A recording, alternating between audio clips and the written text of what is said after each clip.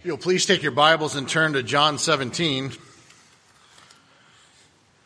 And as you are turning there, let me take the time. I've been asked now a couple of times of why am I picking these specific passages? And they didn't say they didn't like my sermon. They just said, how are you connecting it sometimes, kind of thing. And there's the reality of when you preach topical sermons, there's a sense where I'm preaching through the topic and then trying to take the scriptures and bring it into it to develop it a little bit. And hopefully today will be a little bit more, but part of what I'm trying to do is to get us as a congregation to understand that it's the Holy Spirit that moves. He's the one who directs and guides us. And so for us to go through this process of what does it mean to live out the kingdom in regards to this church. We've talked about the specific things, but none of it matters and none of it helps if the Holy Spirit isn't the one doing the process. And so again, I'm trying to get into specific places in Scripture where we're reminded that it's the Holy Spirit that moves and teaches us through it. So we've been talking about kingdom renewal. That was the first week. And so we talked about, are we a moment church? Are we just something that looks to, hey, we were a great church back then, and wasn't that our glory days kind of a thing? Or are we just simply a maintenance church? We're just trying to make sure that we don't lose the people here and just make everybody here happy, so we can still pay the bills and do all that kind of stuff? Or do we really see ourselves as a movement? And when we begin to see ourselves as a movement, when we allow the Holy Spirit to move within us, then we understand that we're all missionaries. There's not just the Rosses. There's not just paid Christians. You are the church. You are the one who has the ability to go out and to preach the gospel to everyone around you. And so you ask God, what is my mission field that you've set me upon? We also looked at kingdom repentance and asking the question, are we sorry for our sins or are we repentant? Do we turn from our ways to Christ? Or are we just sorrowful that we got caught? We also looked at the kingdom gospel last week. And so the questions that we were asking are we amazed with the gospel message, or do we have saving faith? Do we really believe the gospel message? And if we believe the gospel message, what are we supposed to do with it? And we're supposed to preach the gospel to ourselves every day. Every day. Because it has to be new and fresh. And again, when we get the understanding of how much we are loved by Christ, how much we are loved by the Father and applied by the Holy Spirit, then we can begin to love each other and to the lost. And we begin to tell everybody about the kingdom gospel. And so what we're coming to today is kingdom prayer.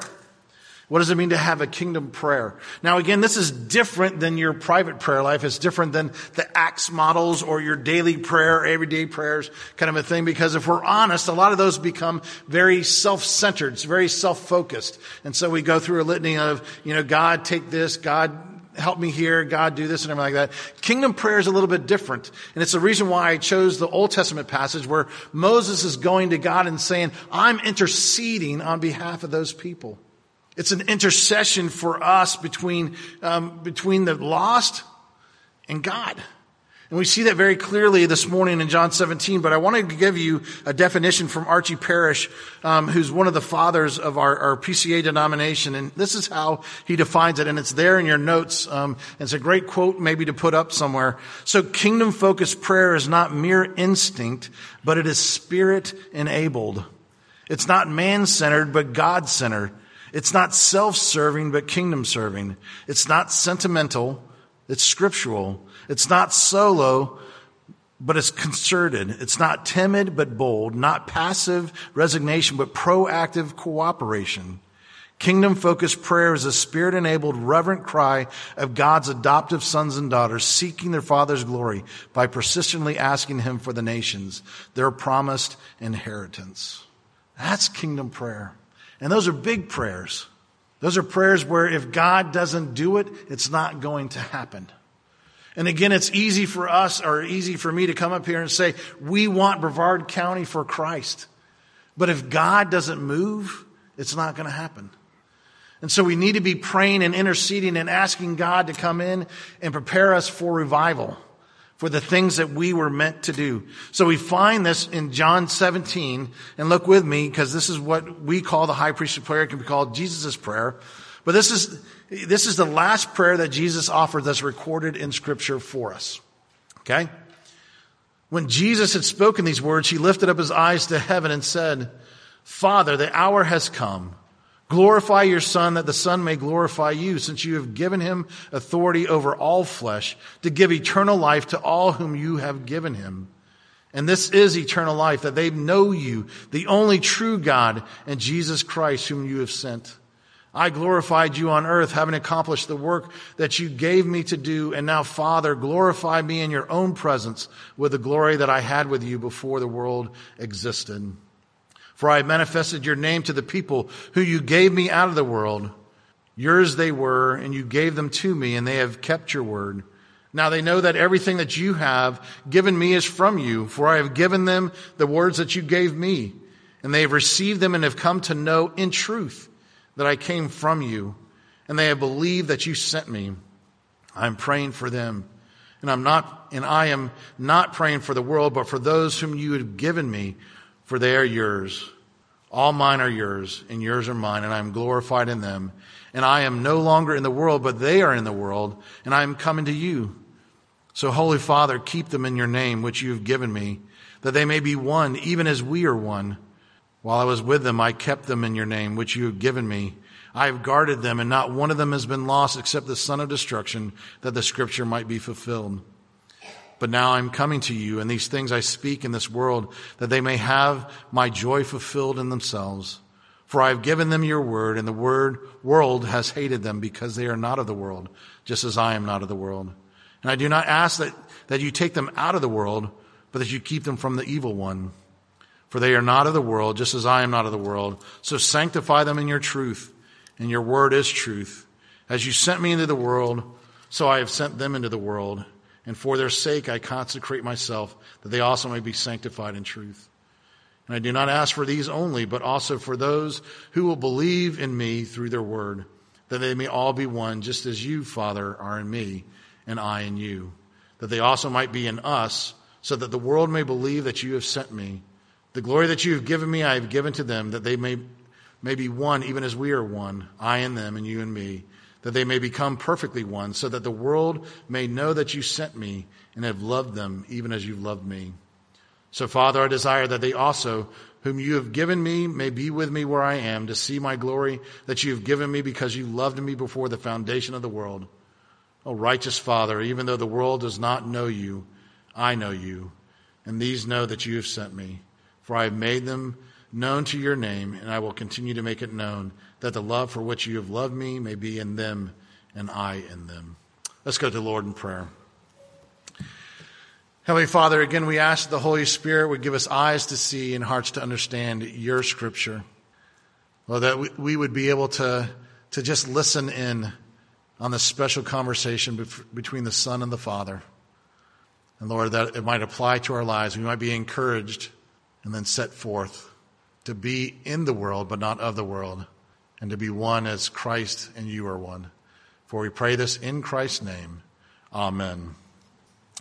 So the three areas that I'm going to look at, I'm not going to split it up in the preach. It's talking about Jesus, others, and then us. Okay, so that's an easy break, but we're going to take a different thing, and we're going to unpack it a little bit in the sense of kingdom prayer. And so kingdom prayer in regards to this passage is when Jesus talks about the truth, being in the truth, knowing the truth, he's understanding that we're supposed to be in the Word. And so the first thing we need to understand is kingdom prayer is scriptural. Now there's an application here because Jesus has been teaching about God to mankind. And all we have to do is turn back a couple of chapters. Chapters 13 through 16 is where Jesus was comforting and giving instruction to the disciples. He's telling them, I'm going to go away. I will have to die. But this is a good thing. This is a good thing because the Holy Spirit will come back and he will minister to you. And so he's telling them, trying to comfort them of saying, this is a good thing that's about to happen. I know it's not what you want, but this is a good thing. And so he's teaching them about God to them. And so what happens is he's trying to get the word of God to come deep into their hearts so that they trust God in all things. But now what he does in chapter 17 is he switches. And he switches from teaching the disciples to going to God in prayer about the disciples. And I hope you catch what's significant about this, because if he quits teaching about the Father and he goes to the Father to pray for those whom he's just taught. And so what's happening here is Jesus is saying, I am the mediator before them, Father. It's why this is called the high priestly prayer. And that's not by mistake, because listen, the biggest thing in regards to the Christian faith is prayer is the work. So we pray for the Word. We pray during the Word. We pray after the Word. We pray for the application of the Word to ourselves. Prayer is the work. And so what's happening is that makes us have utter dependence upon God. God is the one who moves. So it doesn't matter how eloquent the person, and it doesn't matter how flowery a speech I have. It doesn't matter whether I come in here and give the worst sermon. It's God who changes you, not me. And so the reality is that we have to trust, and we begin to go out and pray. And that's why prayer is such a big deal. But it's also one of the things, if we're honest, that we struggle with, right? You want to humble somebody quickly? Ask them about their prayer life. How's your prayer life? I'm doing. See, reading through the Word of God, people can mark that off. Yeah, I've read through the Bible in a year. Well, who have you prayed for? By name, specifically. Or who's come and asked you to pray for them and you forgot until you saw them that next time. And then you gave that quick prayer. Oh God, Kevin asked me to pray for this. I forgot. Dear God, please bless Kevin. I hope whatever he did is okay. Hey, Kevin. Hey, how was that issue? Oh, did you pray for me? Yeah, I was praying for you. So we struggle with that a lot of times. But the reality is, the more we have to figure out that we have to go to God. Let me give you a story. It's a story of Spurgeon, and maybe you've heard this, but Spurgeon's conversion story is Spurgeon back in 1850. He was 15-year-old, and he was going out, and he hit a huge snowstorm. And he was on his way to church. But the snowstorm is so bad that he has to stop. He can't get all the way to the church that he was going to. So he stops and goes off to this small Methodist church off to the side on the road. And so he gets in there, and what happens is that there's only 12 to 15 people in this whole church. So obviously he's someone who stands out a little bit. Well, the other thing that happens is that because the snowstorm is so bad, the pastor can't make it. Well, obviously this is before cell phones. So he didn't call up somebody and say, hey, not going to make it. The snow's too deep. We would have canceled church. Okay. But they walked out in the snow and they went to it. They were going to have church together, but the pastor doesn't make it. So they're all just kind of looking around, sitting around, staring at each other. So one of the older men in the congregation gets up and he says, I only know one verse, but I think I should preach on it. And so he proceeds to give this verse. And as he gives this verse, he breaks it down statement by statement, and then he looks at Spurgeon. And he says this, what about you, young man? Now, there are things that I do awkwardly here, but what if I called you out by name?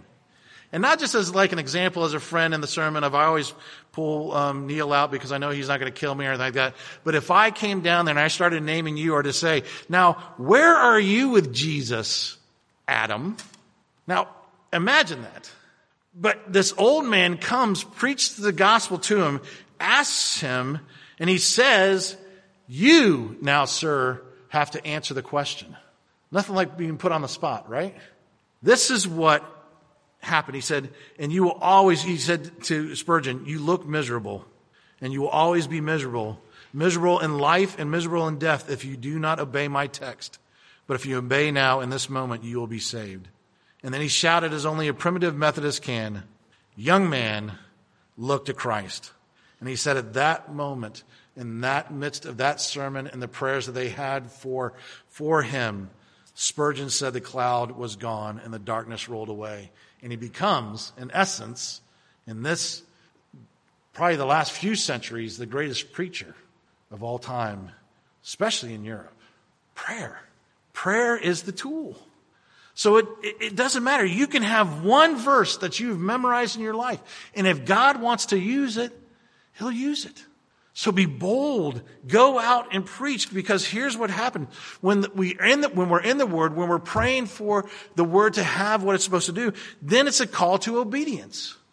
And again, it has to be Spirit enabled, which means we don't just go out and give gospel presentations just because we know the words to say. Where is the Spirit leading? Where is that guidance? Where is the power that comes through the Spirit? Because when the Spirit moves, they hear the word. People hear the word, and it affects them, and it infects them. Now, some people, it ticks off. Some people are going to be offended by what you say. There are people, I try not to tell people what I do for a living when I meet new people. Because here's the reality. It either does two things. People have either been who they are normally, and they've been cussing in front of me. They've been normal. They can have drinks in their hands. They can do whatever. But as soon as they know that I'm a pastor, oh, sorry, pastor. I didn't mean to say that. You're okay. I don't cuss back at them, but it's like, it's okay. Or it becomes super holy after that. Now, the reality is, some people, when I tell them I'm a pastor, start to cuss more at me. How dare you blankety blankety blank, and you guys are all judgmental, you blankety blankety blanks, and you don't care, blah, blah, blah, blah, blah, blah, and they just start rattling off. But then there are others who, when they hear the gospel message for the first time, break. When they understand that God loves them and isn't condemning them, they break. And so the Holy Spirit begins to move, and so the Word begins to affect and infect. And then there's the reality of them responding to it in obedience. And so our kingdom prayers have to be scriptural. Are we praying Scripture back to God? Do we go back like Moses? Remember, what was Moses saying?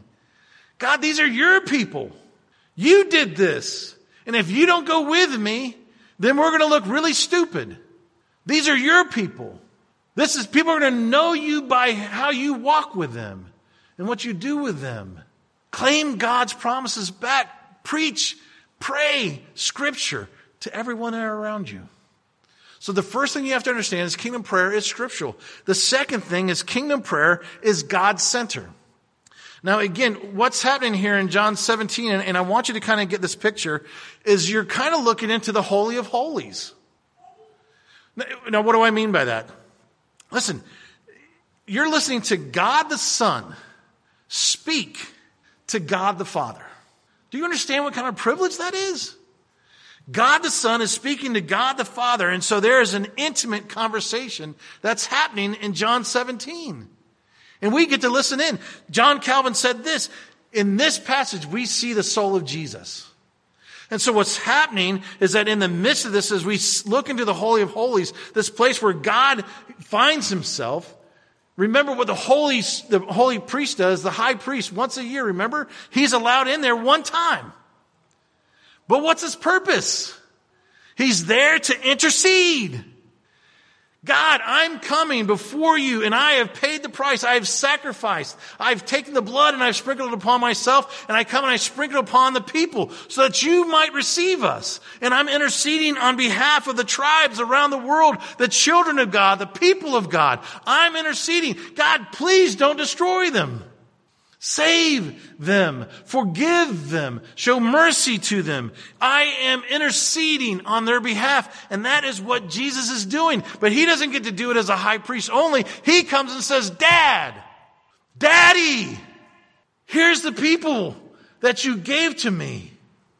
And I'm begging you, forgive them and love them the way that you love me. And I want that to sink in, because I'm telling you, I think I'm a loving guy. I'm just a big teddy bear. I really am. I'm not a mean person. And I love my wife, and I love my kids. And I love a number of you. And there's a lot of things I would do for you and give to you. But I don't think in my selfishness and in my sinfulness I've ever said, God, I want you to love them as much as you love me. God, I want you to love them just a little bit less than me. Yes, love them, but love them a little bit less. Jesus, the only true, perfect Son, looks at us and says, Father, forgive them and love them the way that you love me. And so he gives us that insight, and what he does is he shows us the burden of his heart. Listen, this is the prayer right before he's going to face the cross. If you're on your deathbed, or you're in your last moments and you know you're going to die, what is the last thing that you're going to say? You know what Jesus says? Father, I want you to be glorified.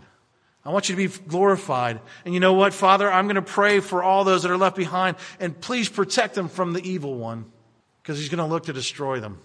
And only that, Father, I want them to be unified. I want them to become one. Not divisive, not mean, not seeking to kill one another, whether in physical ways or with their words, but they be one, that they build one another up, that they confess to one another. And then, Father, send them into the world. That's the burden of Jesus' heart, his last prayer that he gives.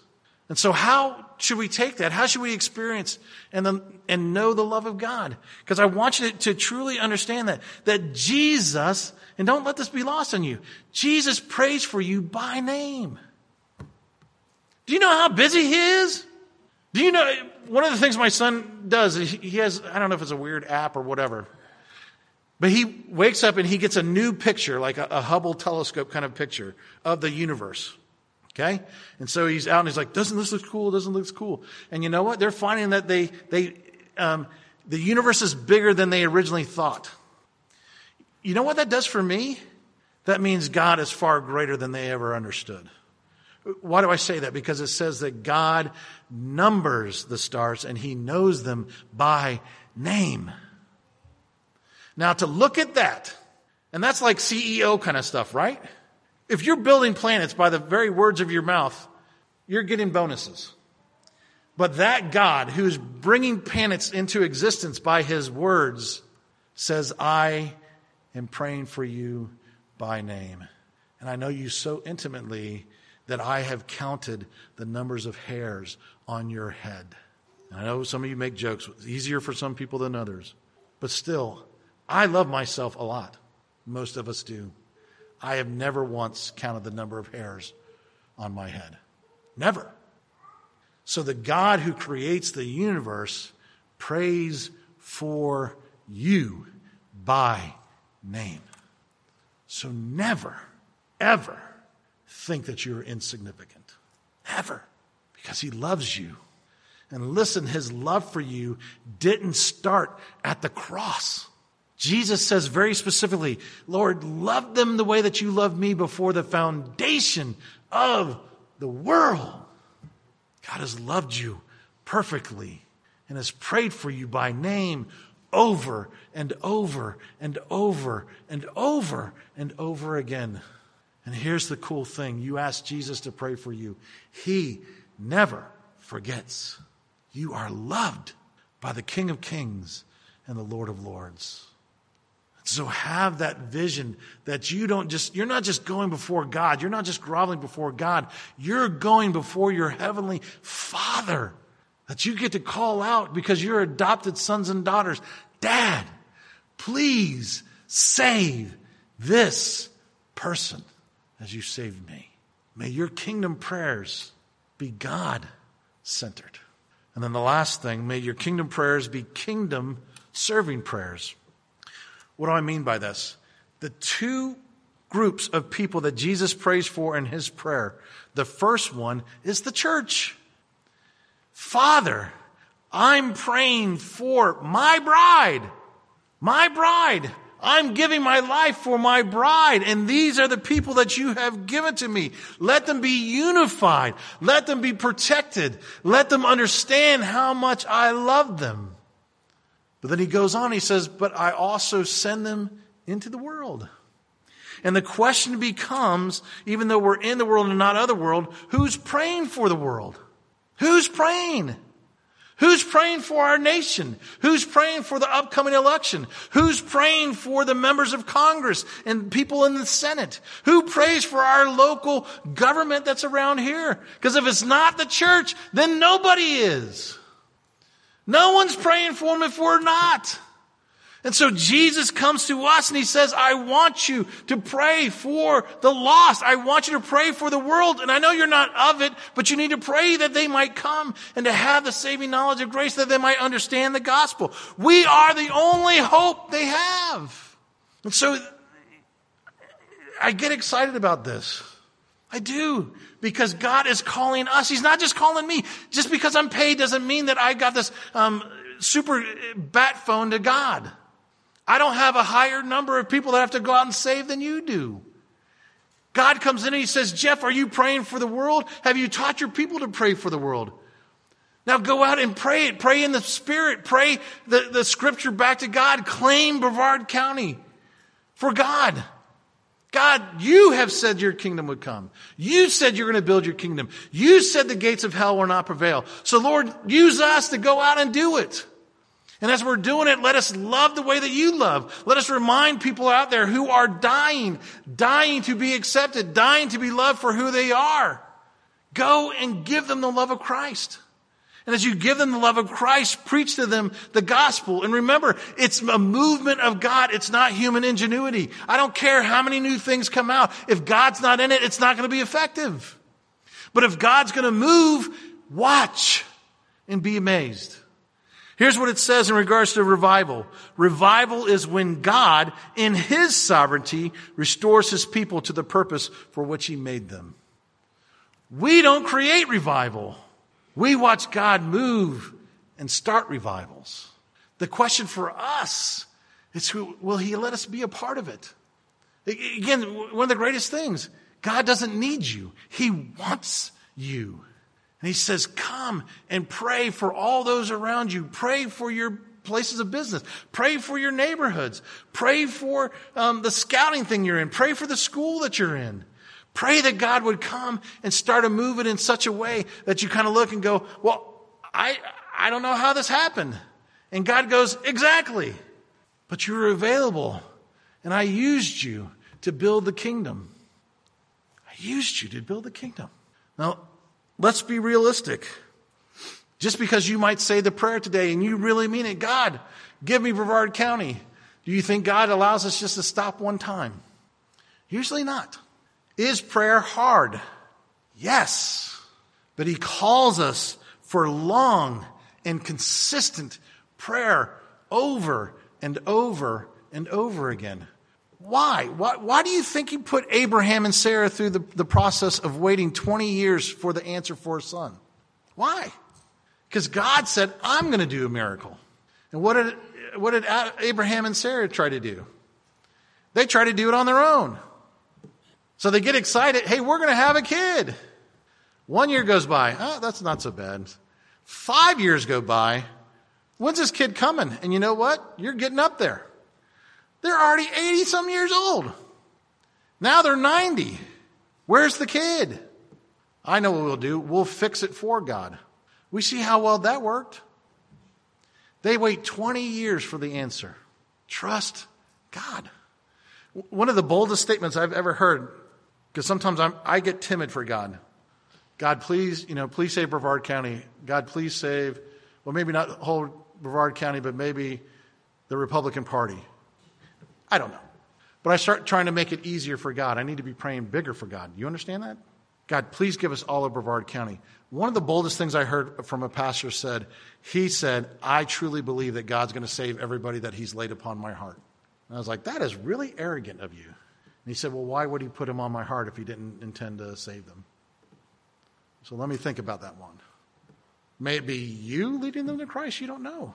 I've told you stories, true stories of people 90 years down the road remembering lessons that they heard at Vacation Bible School. God is bigger than we could dream or imagine. Take him out of the box. Pray big kingdom prayers. God, change us, change the world, change my heart, change my home, change my church, change the world. Amen? And I'm telling you, the church, can be far more effective than I ever dream or imagine to be up in this pulpit. You are the church. Be Spirit-led and watch God move. Amen? Let's pray. Heavenly Father, again, we need to come to you to find that encouragement, Lord. We need the prayers of Jesus to come to us and to wash over us and to grasp onto the understanding that, again, Christ is constantly changing us and transforming us into his likeness. And so our prayers become his prayers, and his prayers go directly to the Father in the power of the Spirit. And so, Father, I pray that we are a church that is hard and consistently praying together, boldly in the Spirit, that you would change this world. But Lord, not from us looking on the outside in, but Lord, that we would be a part of it, because we want you to be glorified and honored here in Brevard County and around the world, both now and forevermore. Amen.